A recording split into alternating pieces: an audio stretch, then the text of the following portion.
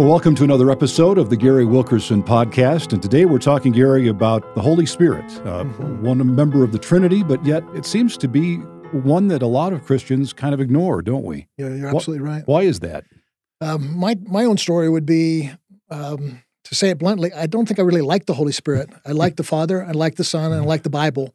But the Holy Spirit seemed weird to me. I grew up in a Pentecostal church, and I attributed the things that seemed bizarre, people speaking in a different language. A lady in the church when I was 10 years old, every Sunday, she would get up and she'd go, woo, and she'd start spinning around in circles. I just think like that, which, now that I'm a little older and hopefully more well-versed in Scripture, I realize, that's probably not the Holy Spirit. I don't want to, put being on category of being in the flesh, but it certainly seemed these excessive fleshly manifestations that happen oftentimes more in a charismatic Pentecostal movement caused me to unintentionally grieve the Holy Spirit by saying, I really don't want you. So growing up the way I did, I should have been what they call baptized in the Holy Spirit at maybe 10, 12 years old, because I got saved when I was 6, but I just kept hesitating. They'd have these prayer times where it said, come forward and we'll pray over you to receive the baptism of the Holy Spirit. And I would be like, I would literally start shaking and my heart would pound like, I don't want that. I don't want that. And I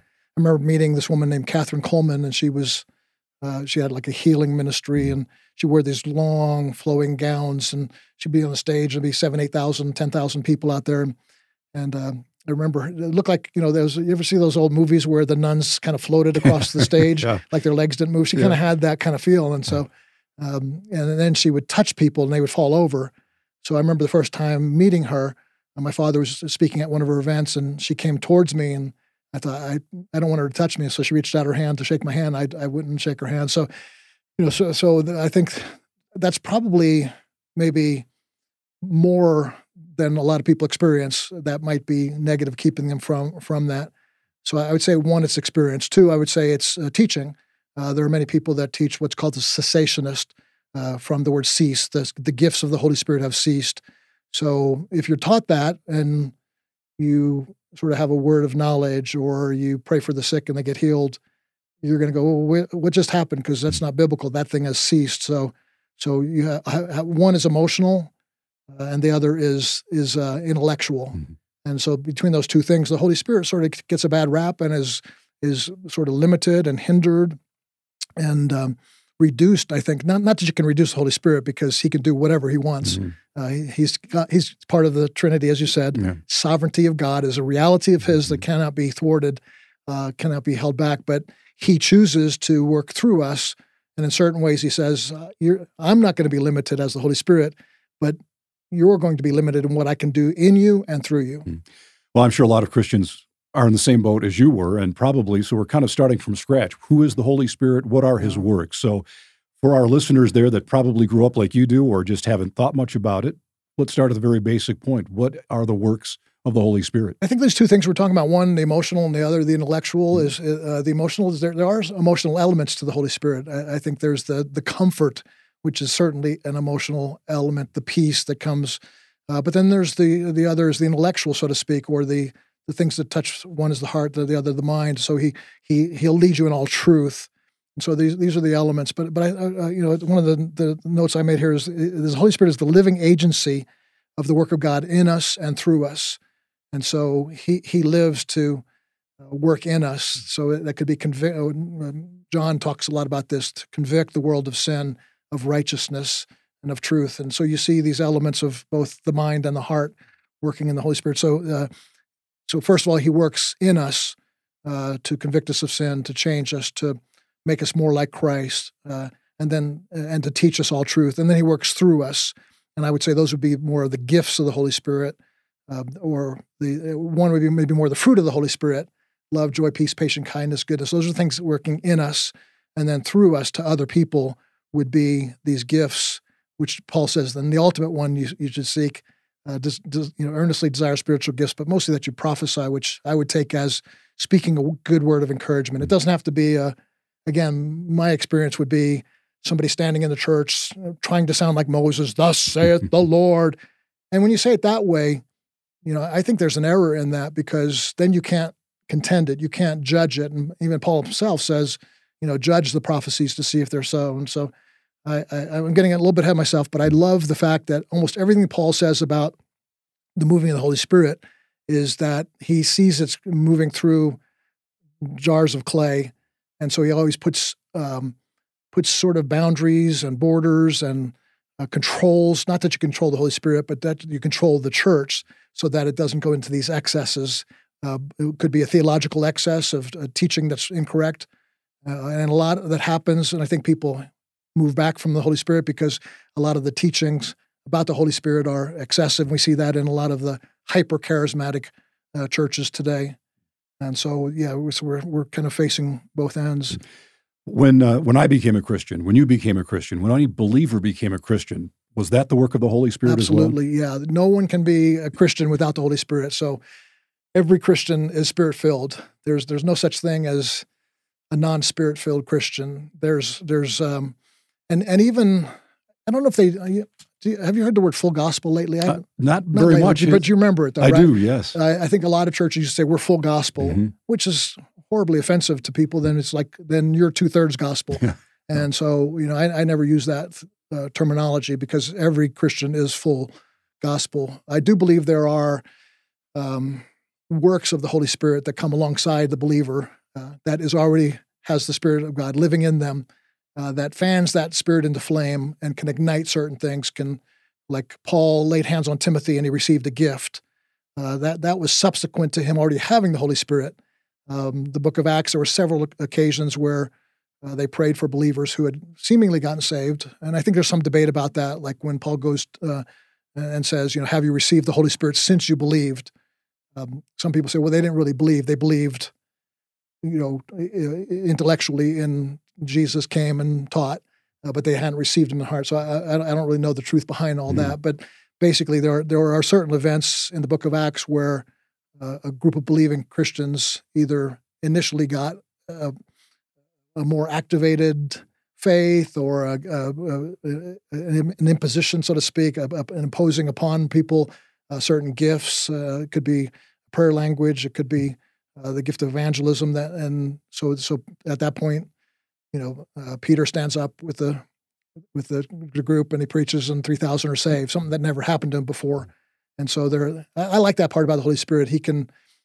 When I was 6, I got saved, and he lived and breathed in me and convicted me and comforted me. But there have been several times in my life where there was this fresh, my friend Jim Cymbala calls fresh wind, fresh fire in his famous book. And I think the Holy Spirit continues to do that. And of course, I think some people limit that by saying, no, it only happens one time. You have this, the Wesleyans, John Wesley and the Methodists would say a second act of grace. But I believe there could be a second act and a third and a fourth and a fifth. I don't think it's a one-time event. So that's some of the stuff that the Holy Spirit's doing. And we're finding ourselves in a generation right now that I just recently wrote an article, and and I titled it a charismatic chaos versus charismatic quenching. And these are as I sort of alluded to just a minute ago, these are the two polarized views of the Holy Spirit. The charismatic chaos is exactly what it is. It's chaotic. It's out of control. It's as some people say, it's charisma without a seatbelt. There's none of the teachings and guidelines that Paul gave to us. So if you're going to speak in tongues, make sure it's only 2 or 3 of you. If you're going to have prophets speak, make sure that there's other prophets there to do that. If you're going to speak in tongues, make sure there's an interpreter. He's always putting these conditions to keep it from being chaotic. And even then, I think he understood it's going to be still a little bit chaotic anyway.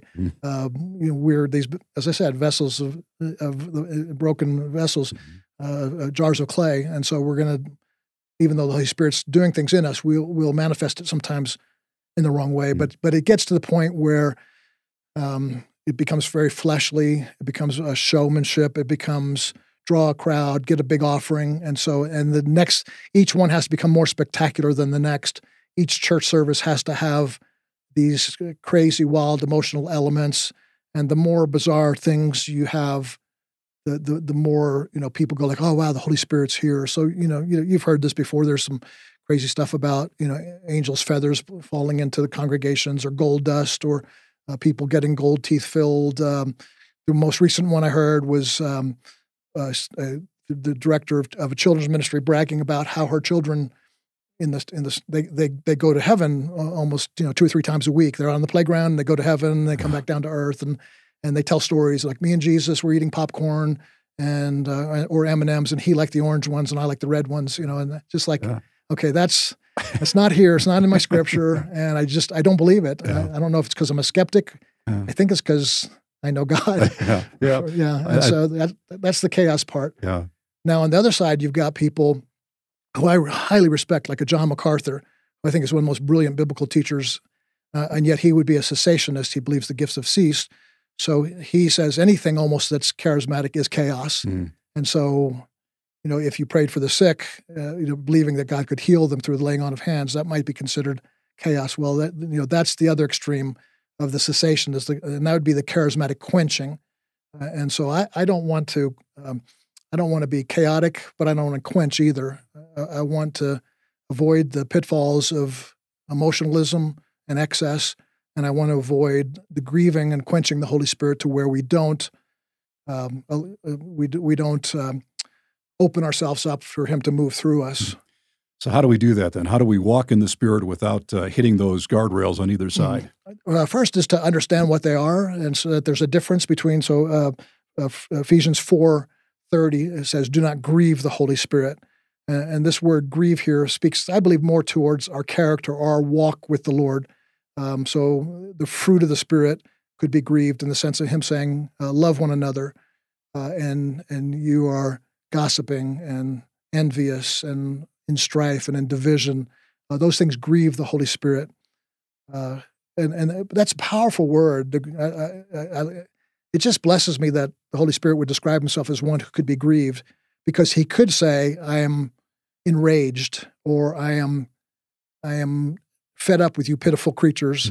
But he uses this word grieved, which Charles Spurgeon has a whole article about this. If you ever have a chance to read his article about the grieving the Holy Spirit, you can find it online. And it's just brilliant. It just talks about the difference between anger and grief. That anger is sort of you are not only opposed to what the person did, but now you become opposed to the person, where grief is a mixture of passion and mercy with anger. So it's anger that is funneled through the lens of compassion and mercy. So the Holy Spirit would say to me, Gary, I still love you, and you're my son, and you're so precious to me, and I still want to use you mightily. But if you continue to gossip about others, it will grieve, and that grief will hinder the work of God through you. So if you're supposed to be a loving person and you're spending a lot of time in gossip, that's just naturally the Holy Spirit doesn't have to do anything to hinder me. I'm hindering myself. But I think there are some times where we grieve the Holy Spirit so much that He actually, and so again, Spurgeon confirms this, is He doesn't leave us because He's part of the Trinity. And the Bible says He'll never leave us or forsake us, but He does remove the fullness of that, all those things that He does. So anything we list, He teaches us. Okay, well, there's a hindrance to the teaching, and so we'll start reading our Bible and it'll be dry, and it's like doesn't make any sense. We'll hear a sermon and just be bored, rather than, I think somebody who's walking without that grieved spirit can listen to a boring sermon and still go like, there was a scripture verse that pastor used, and it really blessed me. I got fed by that. So the Holy Spirit can transcend even a bad sermon, which I'm thankful for that, because I preached my number of bad sermons. And so the grieving can hinder. So teaching or comfort, you're grieving the Holy Spirit. So there's this sense of He doesn't leave, but the comforting begins to be diminished in our life. And so that's why you have so many Christians that they have so grieved the Spirit that they're walking around without all these benefits that God has for us, all these blessings, all the favor of God. And that's why they wonder, and I think that's why a lot of Christians don't want to witness. They don't want to say, hey, become like me. I'm uncomfortable, I'm unkind, I'm unpleasant. I have never changed in the last 5 years. So why don't you join my Christian family? It doesn't make, and so it has to do with our impact. So then the second one is in 1 Thessalonians, I think it's the 4th chapter, where it says, don't quench the Holy Spirit. And this is a little bit different. This is not so much with our character or our walk. I call this our works. As I said earlier, the Holy Spirit works in us. That would be, if we're not allowing that work in us, then that's the grieving, and then through us. And I think that's the quenching, the things He wants to do through us. So if He says to me, like last night, My wife and I are having dinner at a restaurant, and the waitress she was kind of grumpy, and I was getting irritated by that because I always like waitresses to take good care of us.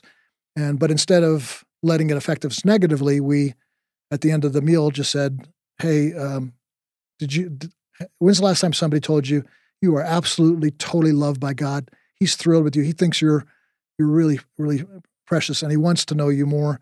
And a little tear came in her eye. She goes, "I've had the worst day of my life, and I've had the worst year of my life. And then she went off. I'm getting a divorce. I don't have a home. Tried to sell the home I'm in so I could move into something new. And my ex-husband blocked the sale." And she goes, I'm miserable. I'm sad. And we just prayed for her, and she was crying. She goes, "This made my day." She goes, "I'm going to go back to church." She goes, "I used to go to church. I don't go anymore." And so that's the Holy Spirit moving through us. The quenching for me could be fear. Fear can quench the Holy Spirit. Like, I'm afraid to speak up. She might think I'm an idiot, which she probably thought of anyway. but anyway, so she could think it could be fear of a pleasing man, making sure that we're accepted and not seen as crazy. Another one could be a quenching. Could be, okay, I really like some of these Bible teachers that say these gifts have ceased, so there's doubt in my mind, and I want to buy. Maybe you guys could help me in the media department, the graphics. I want to get a T-shirt that says "Hate Doubt," just because I hate it. I'm learning to hate it because I have so much of it. I doubt that the Holy Spirit would actually use me so I see somebody, limping, and I want to pray for them. I want to see the New Testament book of Acts come alive in my life. But I doubt that would really work. And so there I am. Intellectually, I'm not a cessationist, but in my activation of the things that the Holy Spirit can do, I'm a practical cessationist because I might as well be, because I'm not moving in the realms. And so these things, our friend Barry McGuire was speaking to our staff recently, and he talked about these nudges of the Holy Spirit where you get the sense of, believe God to speak to that taxi cab driver or your next door neighbor, and it can be that the quenching.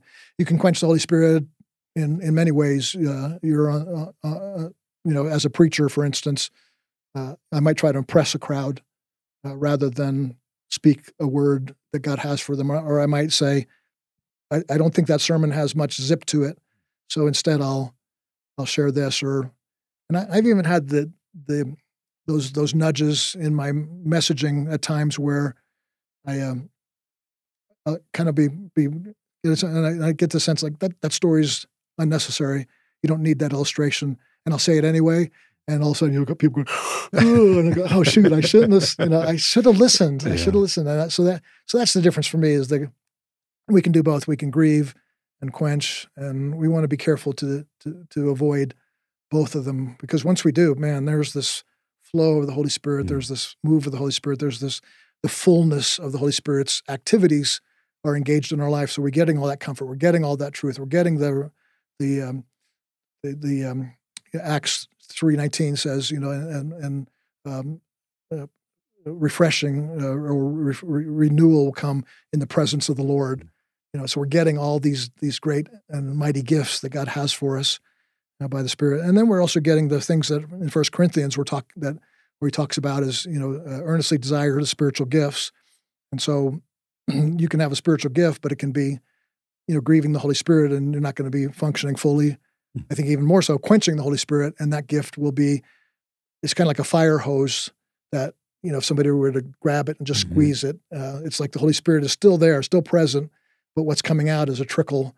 And I think that's happening in a lot of, whether it be like what I just said about preachers, a lot of what I've said is just trickled out. But it's also the whole body, and it's not just sort of the supernatural gifts of healing, but it's the encouragement. And so somebody has a gift of encouragement. The Holy Spirit is flowing. It's going to give you powerful things to do, but you're going to go like, I'm tired. They're not going to appreciate. So doubt, unbelief, fear, selfishness, all those things hinder and quench the Holy Spirit. What about, a lot of people, they go to worship Sunday after Sunday, and they just kind of sit there and go through the motions like they have for 20 years they've been there. Would that be a form of quenching the Holy Spirit? That's a really, really good point. Yeah, totally is, because it's hindering that. And that's what, I was thinking about this yesterday. That a lot of people that say, I'm not really quenching the Holy Spirit just because I prayed for the sick, but they never get healed. But even more so, I think what you're saying is people sit in the pew and they've never prayed for anybody, and then intellectually and emotionally they're saying, people really don't get healed anymore today. That's maybe in Africa or Sri Lanka, where it's out in the jungle where there's no Bible, and maybe the Holy Spirit will work there because He needs to. Yeah. But it's not going to happen here. And so they're sitting in their pew, and they're saying these things don't happen. And then if you were to ask them, like, well, when's the last time you prayed for somebody who was sick? And they'll go like, oh, I don't do that. So, well, of course that's not going to happen if you don't activate the gifts of the Spirit that He's given you. And so when's the last time you encouraged somebody? When's the last time you did something besides maybe sit here and criticize the pastor or judge the value of how effective the worship was, that there'd be more engagement and that's why he gave gifts to us so that the whole body is functioning as it's meant to be. And if some gifts aren't functioning, then the church is not really what all it's meant to be. As good as the sermon might be and as good as the worship might be, which are the two elements that we tend to evaluate makes a good church or not. But if we're looking at a biblical church, we'd say, is the whole body functioning in unity and saying, I need the other part of this body together, and together they are caring for the poor and helping the sick and caring for the widows and encouraging one another and teaching the truth and praying for one another with the gift of intercession and going out into the streets and evangelizing or in foreign countries as missionaries, planting churches as apostles. These are, that to me would be a greater sign of a healthy church, which is something that one leader couldn't do. He couldn't do all that, be an encourager, an intercessor, and so he needs the whole body.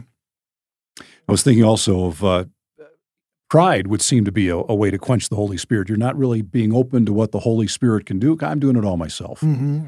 Is that also an area that could be a downfall for some folks? It is. It's a downfall for me. I received a thing, and I won't go into the details, but what I call my baptism of love, maybe about 5 years ago, where this event came into my life, and I just was filled with a new faith to believe God that I could preach the gospel to the lost and pray for them to receive Christ, and sometimes even to get healed, and maybe having words of knowledge where, I've actually kind of stretched out in faith and said to a waitress, are you dealing with cancers or some kind of, and they say, yes, how'd you know? And so, I step out in faith like that. But when that baptism of love happened to me, I felt like the Lord said, be very careful with this, because it could be very easy for you to start going around telling these grand stories and starting feeling. And I felt like the Lord said, if you do that, I'll take this away from you. I'm not going to let you take credit for this. I don't share my glory with anybody. And I think I started doing that. And I did see this tremendous diminishment in my faith, in my desire to live that kind of life. It was the grieving because of the pride. And then the quenching came as a result of that. And I had to repent. And I had to say, God, you warned me about this, that how easy it is to get prideful, that we work in our realm of gifts. And whatever gift we have, we tend to elevate that to its highest. Like, okay, so I'm a prophet. So the prophet's the most important thing in the world. Or I'm an evangelist. There's nothing more important. God's heart, and we'll try to convince other Christians that what we're doing is the most important thing. And that's hubris, that's pride. And you're absolutely right that is, and that might even be one that is both grieving and quenching. I hadn't thought about that before. Are there some that sort of tick both boxes? And that, I would say that'd probably be the one that, and pride comes before a fall. And, if you want to be lifted up, you have to humble yourselves and flee from that pride. So for people watching and listening to this podcast, and they're like you talked about, you were skeptical of the Holy Spirit. Where do they start? What would you suggest they do to get back into a walk with the Holy Spirit where they need to be? Well, the Holy Spirit's going to be the Holy Spirit. And he never does not do what he does. Is that sentence make? Is that right? Yeah. So he's going to do what he does. So there's never going to be a problem with him. It's not like we have to sort of cheerlead him on, motivate him, or, speak to him. Hey, would you be willing to do this for me? He's ready to do it. So it has to be more how we are functioning internally. And so to see these things of the Holy Spirit move in us I believe it has to come through faith. to really believe. Faith comes by hearing, and hearing by the word of God. And so I love this because this is where it really marries sometimes divergent crowds, a Holy Spirit crowd that just wants sort of events, and the word kind of crowd. And I hope that I'm kind of, I have ebbs and flows. Sometimes I feel like I'm just a word guy. I just love the word. Yeah, the Holy Spirit's there, but hang on, I'm not finished studying this passage or this doctrine. But at other times, like, okay, that's good, but I can't get just stuck only in doctrine. So those two things have to be married together. And so it's and you see it in that scripture. Faith comes by hearing, and hearing by the word of God. So the word of God initiates a faith that ignites the Holy Spirit's power to work in us. So it's like, okay, my son is operating in faith, and there's no quenching there now. He's not diminishing what I could do through him. So it's an open channel. And I think I see that probably even in the foundation of our ministry at World Challenge, our early history is faith, believing that God can do the extraordinary. The things that man says is impossible, you believe that it is. And all of a sudden you find the impossible is actually, what seems impossible is actually happening. And we find ourselves more and more living out the pages of the book of Acts, which has always been my desire. Is I don't want to just read this and say, those are great stories. I'm glad they happened 2,000 years ago, but saying like, yes, that's the stuff that's still happening today. We're still seeing the Holy Spirit move in that kind of power. So faith would certainly be one. And then the other one is desire that Paul talks about that in Corinthians, earnestly desire spiritual gifts. So there's this ambition. It's a godly ambition. It's like I want to see this happen, and the word desire there is part of asking. So I'm going to ask for, I do believe the Holy Spirit, because He gives as there's in that same chapter says He gives as He wills, each to one as He wills, and so I think there is a sovereign act of God.